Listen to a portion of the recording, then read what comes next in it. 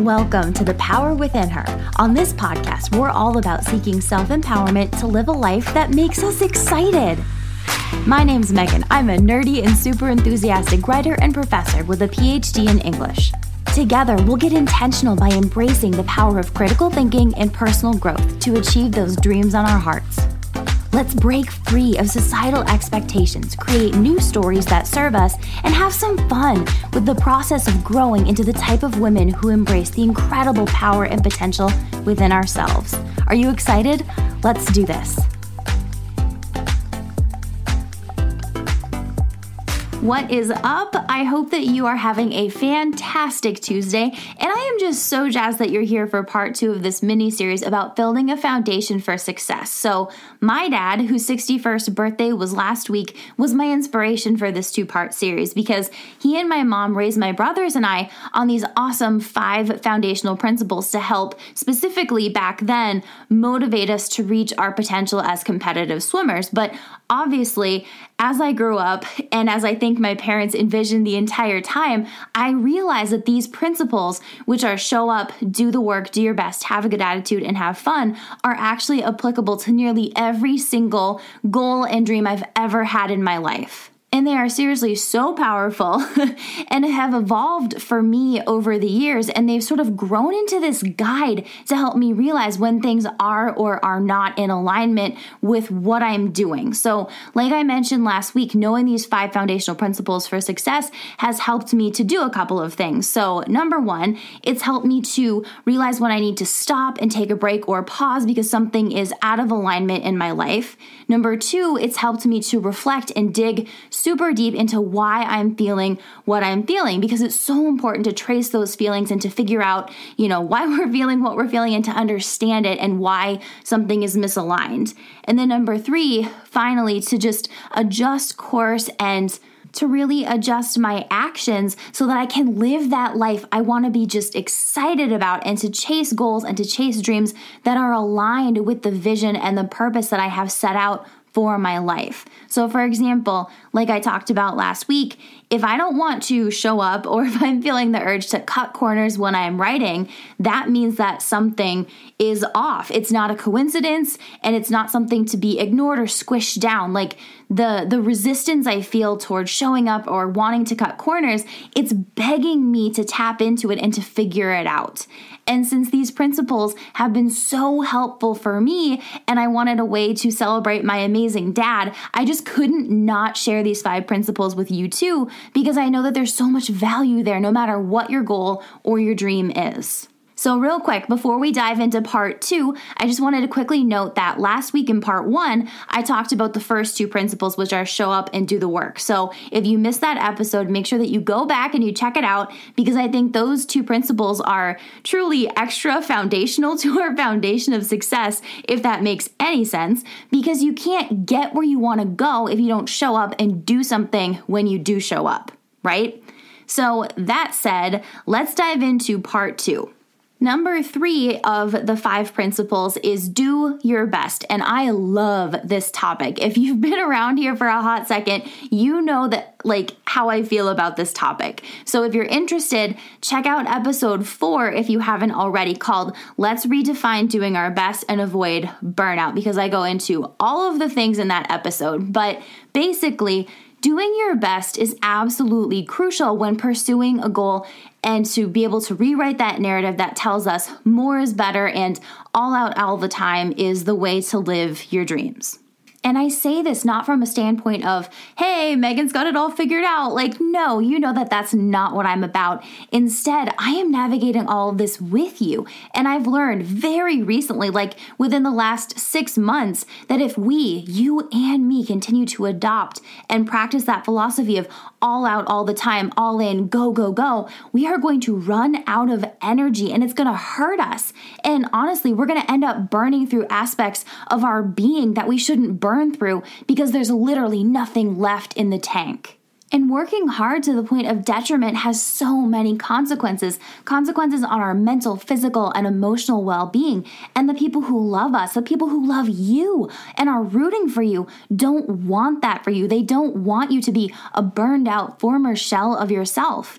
And I know that we have all been there. And I would even go as far as to say that we've all felt like that's what we have to do to bring our goals and our dreams about. But instead of working, our faces off until we just hustle them into oblivion, we need to remember to do the work in a way that supports us mentally, physically, and emotionally. We need to do it in a way that's best for us on an individual basis, because doing your best in terms of the work you need to do to get to your goal and your dream is the key to being able to live out that dream. So for example, if you have a health goal, but you really truly cannot afford to buy organic right now, but you've made some adjustments in your life. So like you stopped eating Pop-Tarts for breakfast and guzzling so much caffeine that it could kill a moose, and you've replaced those habits with like eating oatmeal or only having 2 cups of coffee in a day, that is freaking amazing. You should feel so proud of that, because just because you can't afford to buy organic doesn't mean you're not doing the work.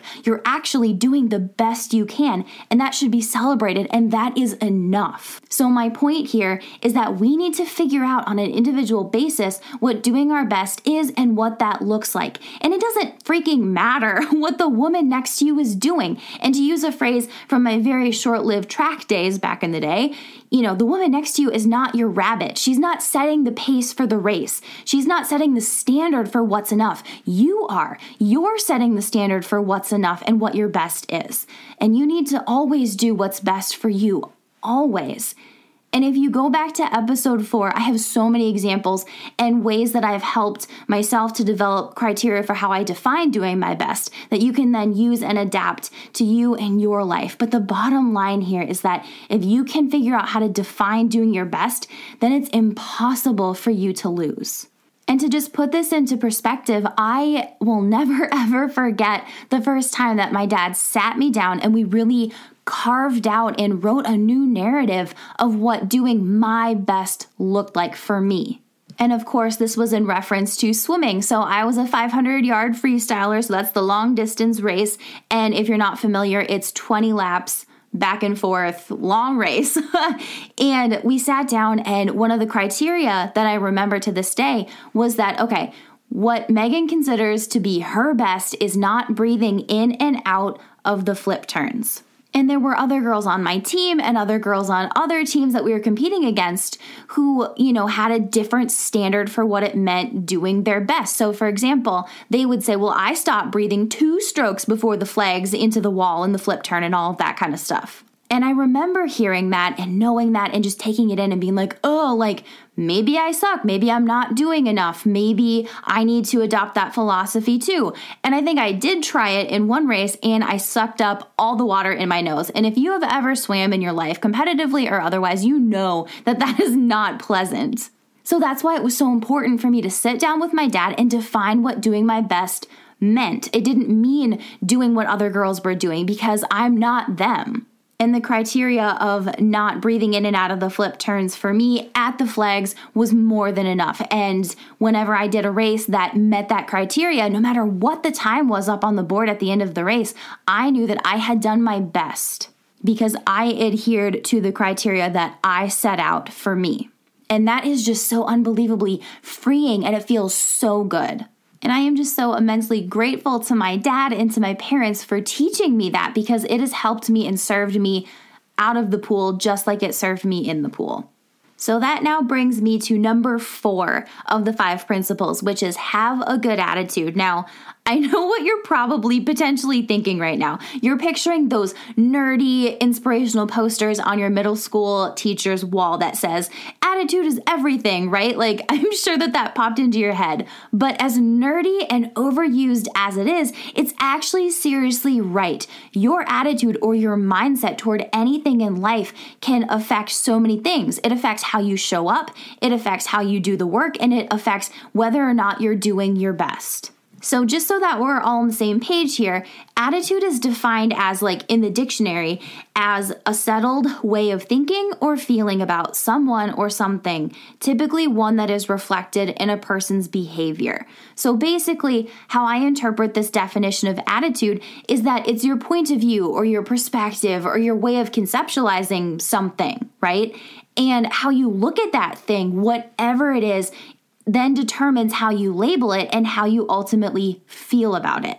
And that is so unbelievably powerful, right? So for example, a few months ago, when I bought my very first domain for a website, when I thought I wanted to be a blogger, I bought a really complicated theme and a really complicated software that was like full transparency, way the hell over my head. Like it was way beyond the capability that I had at the time. And going into that situation, as I purchased the domain and the theme and all of the things, I distinctly remember it was hot. It was September of 2020 and I was sitting on my porch and I distinctly remember telling myself a very non-serving conditional statement. Like, I am not a tech person and this is going to suck.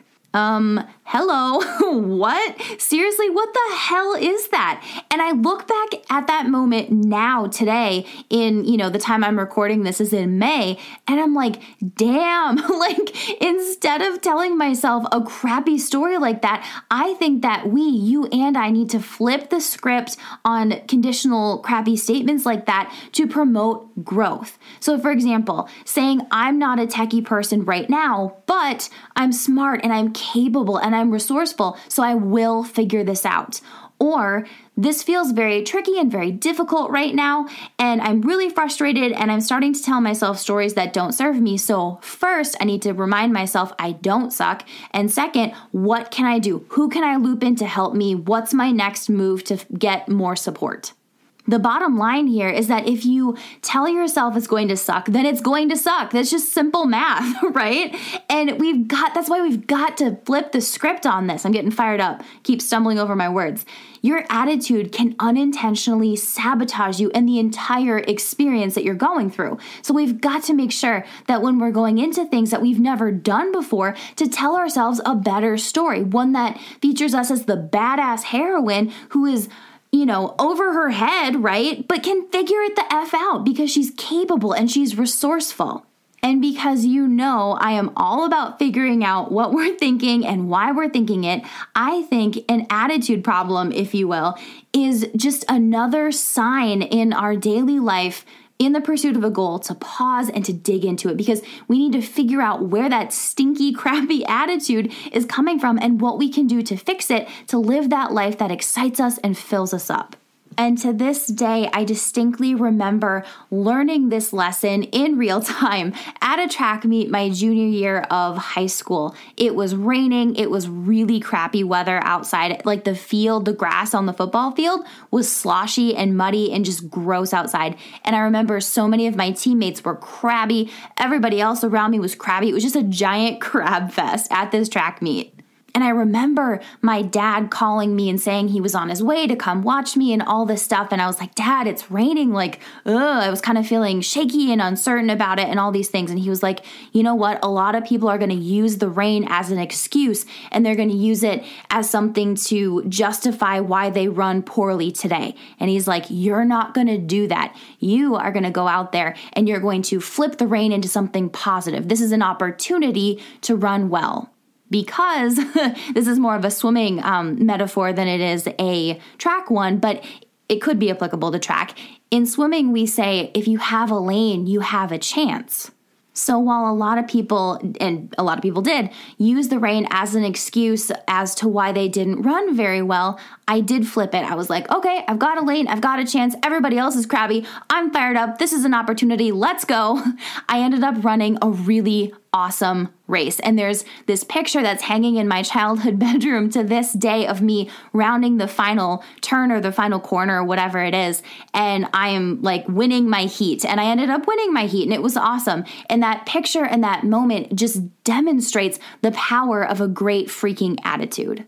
But I also want to be very careful here because I don't want to say or imply that it's easy or it's simple to just, flip the script on your attitude. However, at the same time, I do think that by having an attitude that serves us rather than an attitude that doesn't serve us, and then going into a situation with a supportive mindset can make a hell of a lot of difference. Even if a situation is, less than ideal, we have that power and potential within ourselves to flip the script and to tell ourselves a way better story to empower us to keep going. And ironically, and full transparency, as I was recording this episode, like right now in real time, a neighbor started mowing his yard across the way, and it forced me to stop recording because the mic picked up on all the sound. And I even think right now he's weed whipping outside my window. So if you hear weird noises, that's what it is. But because the mic picks up all of like those lawn sounds, I immediately went to this place of being pissed off and telling myself that this sucks. Like, I want to keep recording. Why is this happening? Poor me. And the irony of this was not lost on me, trust me. And at first I also went to this place of like, you're a hypocrite.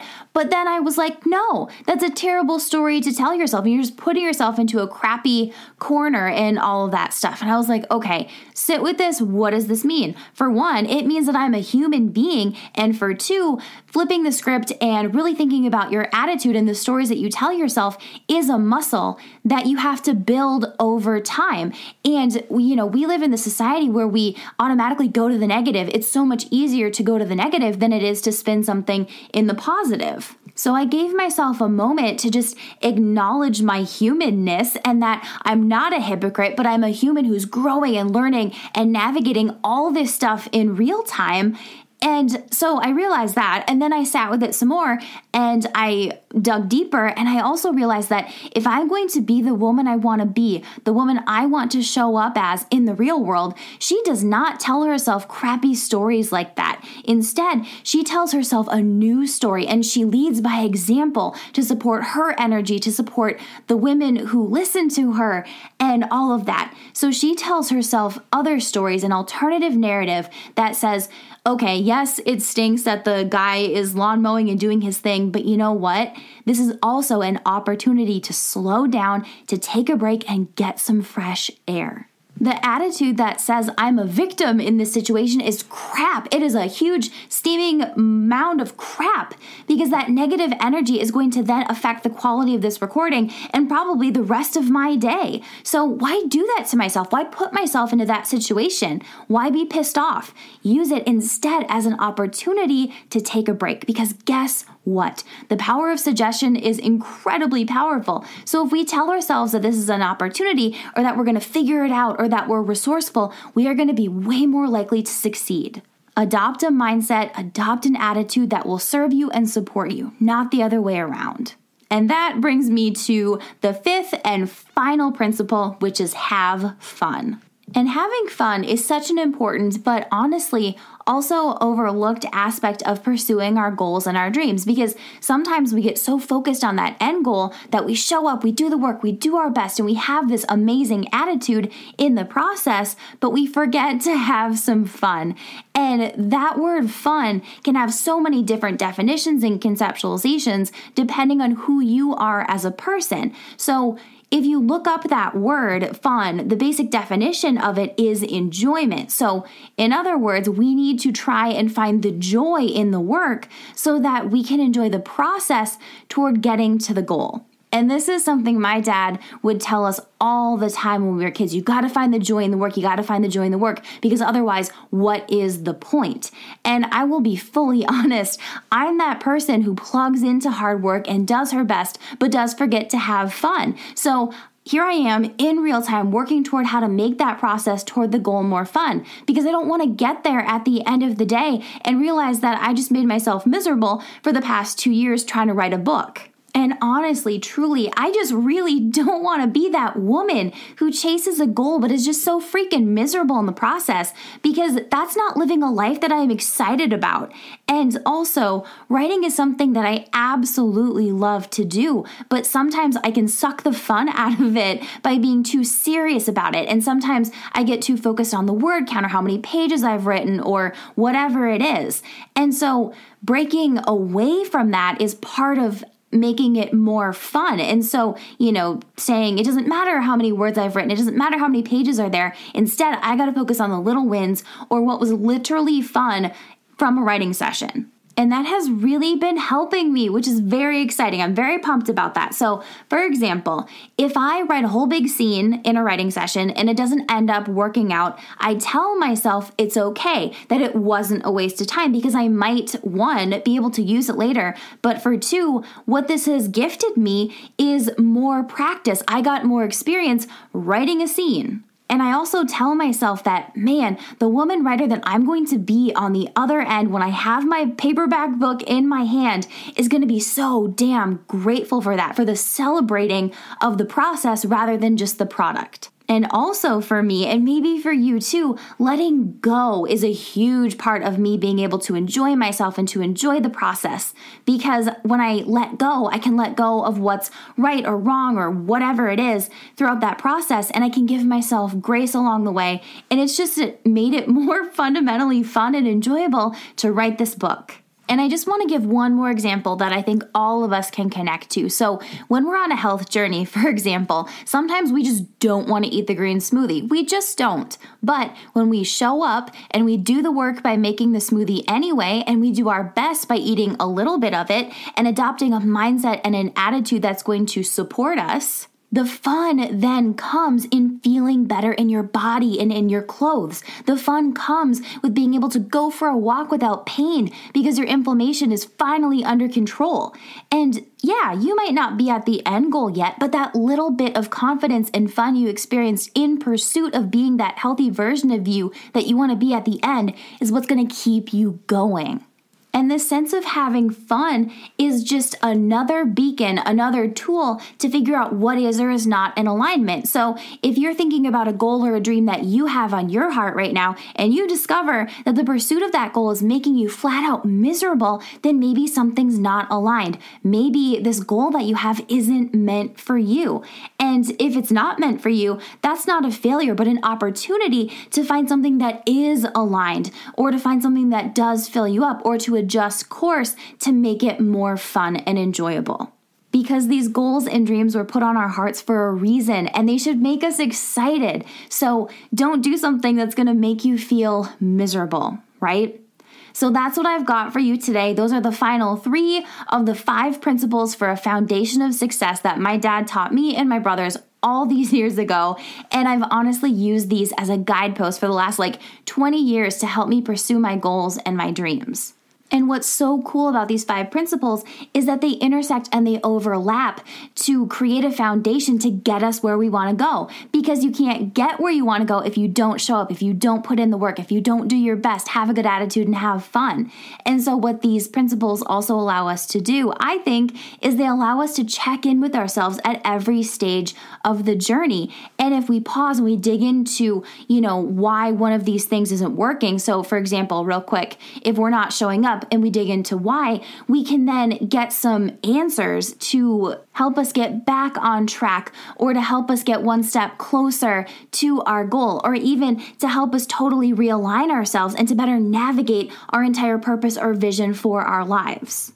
And I truly believe that these 5 principles are just yet again another fantastic tool to help us get where we want to go in this one life that we have here. But because I also believe that advice is not prescriptive, I want you to take what you want from this. I want you to tweak it to fit your life and to continue to pursue the ever-living hell out of your dreams. Because girl, you are amazing and you're brilliant and you are successful already.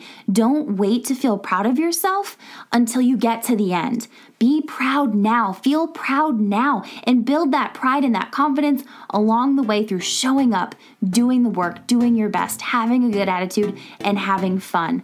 I am rooting for you. You are incredible, and you are going to move mountains. So let's freaking go. Thank you so much for listening. If you enjoyed this episode or learned something valuable, I would love it if you could either share it on social media and tag me, or share the episode with a friend who you think would love it too.